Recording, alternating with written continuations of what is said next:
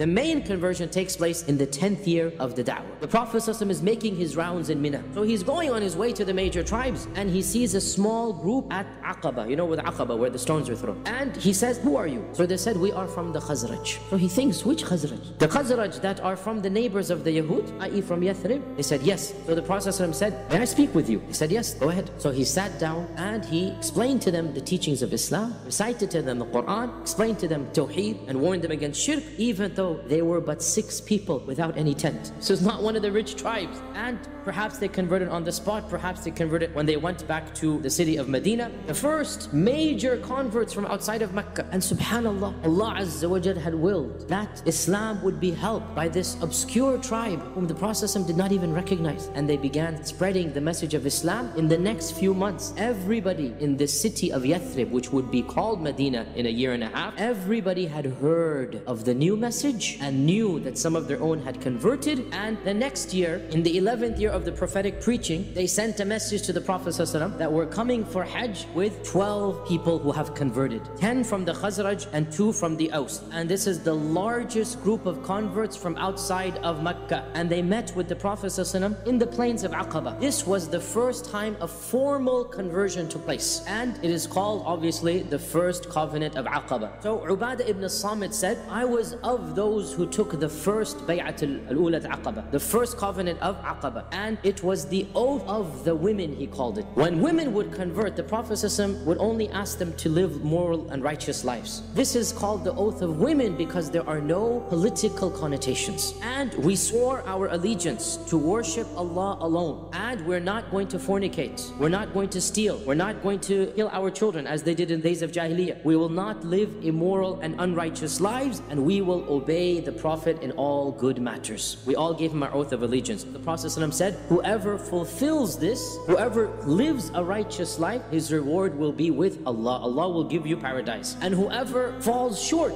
and repents, then Allah will forgive you. And if you don't repent, then you might be punished. When these 12 converted to Islam, they requested some help in terms of teaching Islam. The Prophet ﷺ chose Mus'ab ibn Umair to send back with them to go to Yathrib. It is narrated that within a few weeks of Mus'ab reaching Yathrib, 40 people had converted to Islam. And therefore, the Prophet ﷺ told them they may establish Jum'ah Salah. So the very first Friday sermon was delivered by Mus'ab ibn Umair with 40 people. In Mecca, they could not pray in public. In Mecca, they would have been persecuted and killed. And eventually, it is said that every single sub-tribe of the Aus and Khazraj had a household at least of Muslims. And the conversion of 2 people in particular led to a mass conversion, instantaneous conversion amongst the people of Yathrib. It is Usayd ibn Hudayr and Sa'd ibn Mu'adh. Usayd ibn Hudayr is the one who, whenever he recited the Quran, he would see the angels come down to listen to him. He went to the Prophet saying, every time I recite, I see these lights and my animals start getting agitated and I get worried what's going on. The Prophet said, these are Sakinatul Rahman, these are the peace and the angels of Ar-Rahman coming to listen to your Quran. So basically continue reciting. Who's Sa'd ibn Mu'adh?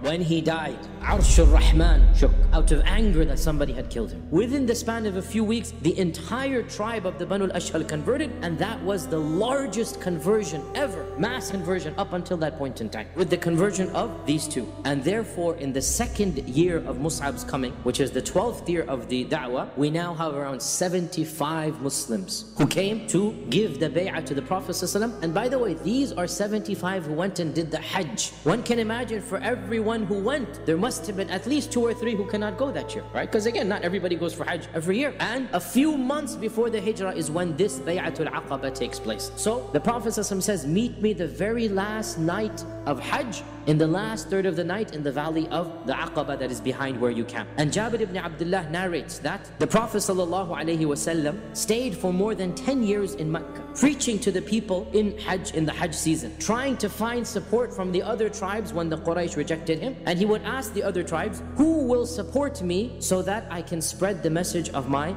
Lord? And he would not find anyone embracing his faith except for a man or 2 from Mudar or from Yemen or from this tribe, until finally Allah subhanahu wa ta'ala guided us to Islam. A group from the people of Yathrib, and we recited the Quran until not a single sub-tribe out of all of the people of Yathrib were there, except that some amongst them had embraced Islam. And then Allah subhanahu wa ta'ala caused us to come together, and we spoke to one another, and we said, for how long will we allow the Prophet ﷺ to be repelled from one valley to another outside of Mecca, and to fear for his life? And so we gathered together, Jabir is saying, in the last night of the Hajj. Ka'b ibn Malik also witnessed this treaty, and he said that when we went for Hajj, we hid our Islam from our pagan relatives, and we all agreed to meet at a particular place in the last third of the night. This is the valley behind Aqaba. And so in the middle of the night, we began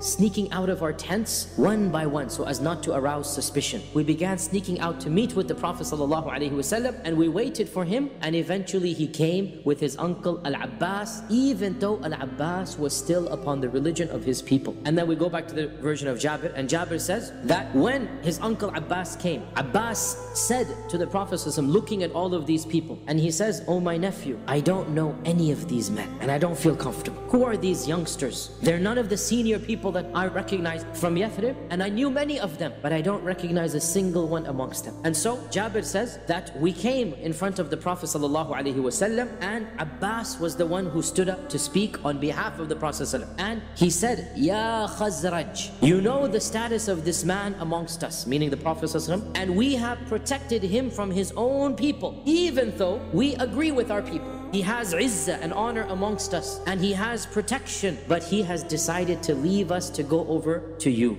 So if you are sure that you can live up to your conditions with him and protect him from those who disagree, then you shall bear his responsibility. Otherwise, let him be from now. And realize, Abbas concludes, that he is honored amongst his people. Abbas is clearly very hesitant at what's happening, and he's also embarrassed at the fact that his own nephew has to leave the Banu Hashim. And so he's trying to overcompensate by saying he has izzah and he has protection, but that's not true. Amongst the Quraysh, they tried to kill him multiple times. The Muslims replied, O Abbas, you have spoken, now let the Prophet ﷺ speak. And Ya Rasulullah, put the conditions that you want. What do you expect from us? What conditions do you need in order to move to Yathrib? The Prophet ﷺ then stood up, and the Prophet ﷺ began preaching and advising them to fear Allah Azza wa Jal and to reciting them the Quran, and then said, I shall give you the allegiance or the bay'ah in return for mun'ah, protection, that you shall protect me like one of your own. Al-Bara ibn Ma'rur Surah. And he said, we are people who have experienced the arts of war. We have inherited it from our forefathers. This is an easy condition. Stretch forth your hand and we will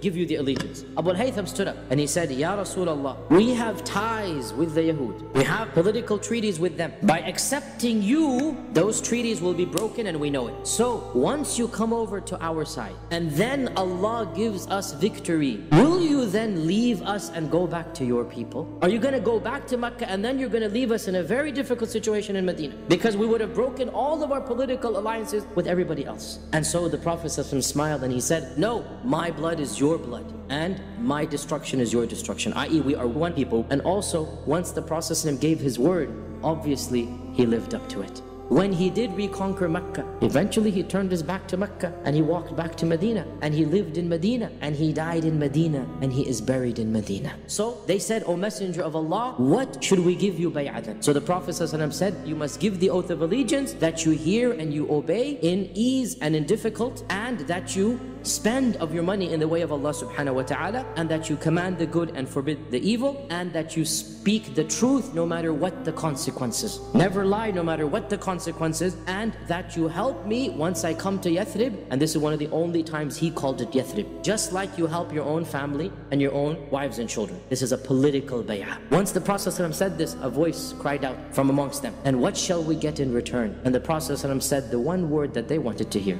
Al-Jannah.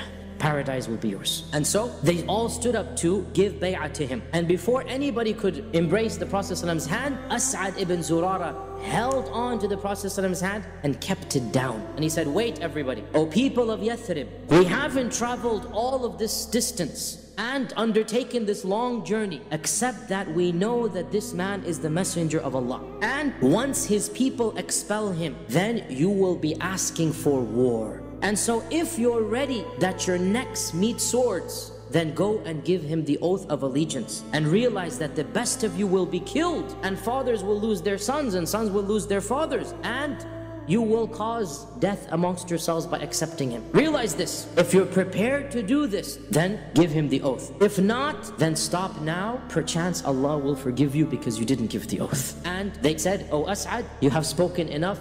Get your hand off the hand of the Prophet. We want to embrace his hand and give him the bay'ah." And so, one by one, all 72 men amongst them gave the bay'ah of the Prophet ﷺ, and in return promised them Jannah one by one. And there were 2 women there. The Prophet took their oath of allegiance verbally. He did not take it in his hand. As we know, the Prophet ﷺ never touched the hand of a woman that was not related to him. Abbas was looking along in great worry and great anger and great irritation, and he said to the Prophet ﷺ, "These are people, I don't know any of them, and all of them are young kids." But if Abbas did not know them, then Allah Azza wa Jal knew them. If Abbas did not recognize them, then Allah and His Messenger did indeed recognize them. It is narrated in Ibn Hisham that while this oath was going on, they heard a loud voice cry out, "O people sleeping in the tents, do you not know that a group of rebels, a group of blameworthy people have gathered together with the Sabi' to wage war against you?" Sabi' means for them monotheist. Under the Sabi', meaning of course the Prophet ﷺ. So the voice comes out to awaken the people in the tents in the middle of the night. And the Prophet ﷺ said, "This is Azab ibn Uzayb, the shaitan of Aqaba. I swear by Allah, I will deal with you." So shaitan felt so overwhelmed at this time that he actually went public, because shaitan is private, right? Shaitan is hidden. But he felt so overwhelmed that things are going to change now, that he actually screamed out to the human world. The Ansar, when they heard this, they said, "Ya Rasulullah, should we not launch an attack now? If they're going to fight us, shouldn't we preempt the attack? And we're 70 strong, we all have our swords. They are unarmed." Remember, it's Hajj. In Hajj, you're only allowed to carry one weapon. They don't have the fighting swords. They have, if you like, a defense sword, right? We can attack them in the middle of the night, and we can have a huge, if you like, victory over them. The Prophet ﷺ said, "I haven't been commanded to do this." When this news spread, the Ansar then, basically, the meeting wrapped up quickly. The bay'ah was finished, and they went back to their tents silently, just as they had come. And the next morning, the delegation from the Quraysh was sent to every single camp. That, "Do you know of any meeting that took place with this man Muhammad ﷺ? Do you know anybody who met? Did anybody from your tribe meet?" Until finally, when they went to the tents of the Khazraj, the Quraysh come in and they say, "Who amongst you has met with the Prophet ﷺ?" The Muslims remained silent, and the pagans spoke up and they said, "No, by Allah, we have no idea what this is." And the Muslims went in behind that oath, and the matter was resolved. And thus, second bay'ah was completed, and the Ansar returned home even more excited, waiting for the Prophet ﷺ to come to their city.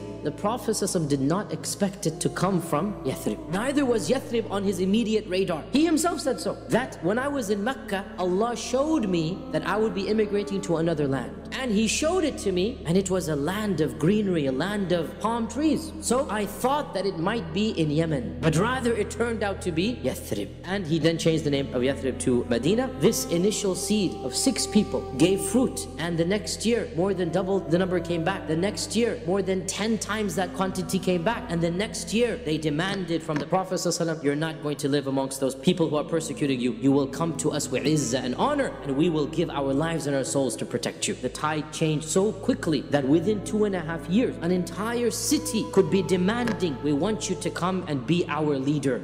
And from a time of humiliation and weakness, overnight, the Muslims shall be transformed into a state of power and izzah, which is going to continue to grow and grow and grow. And this is the change from Mecca to Medina.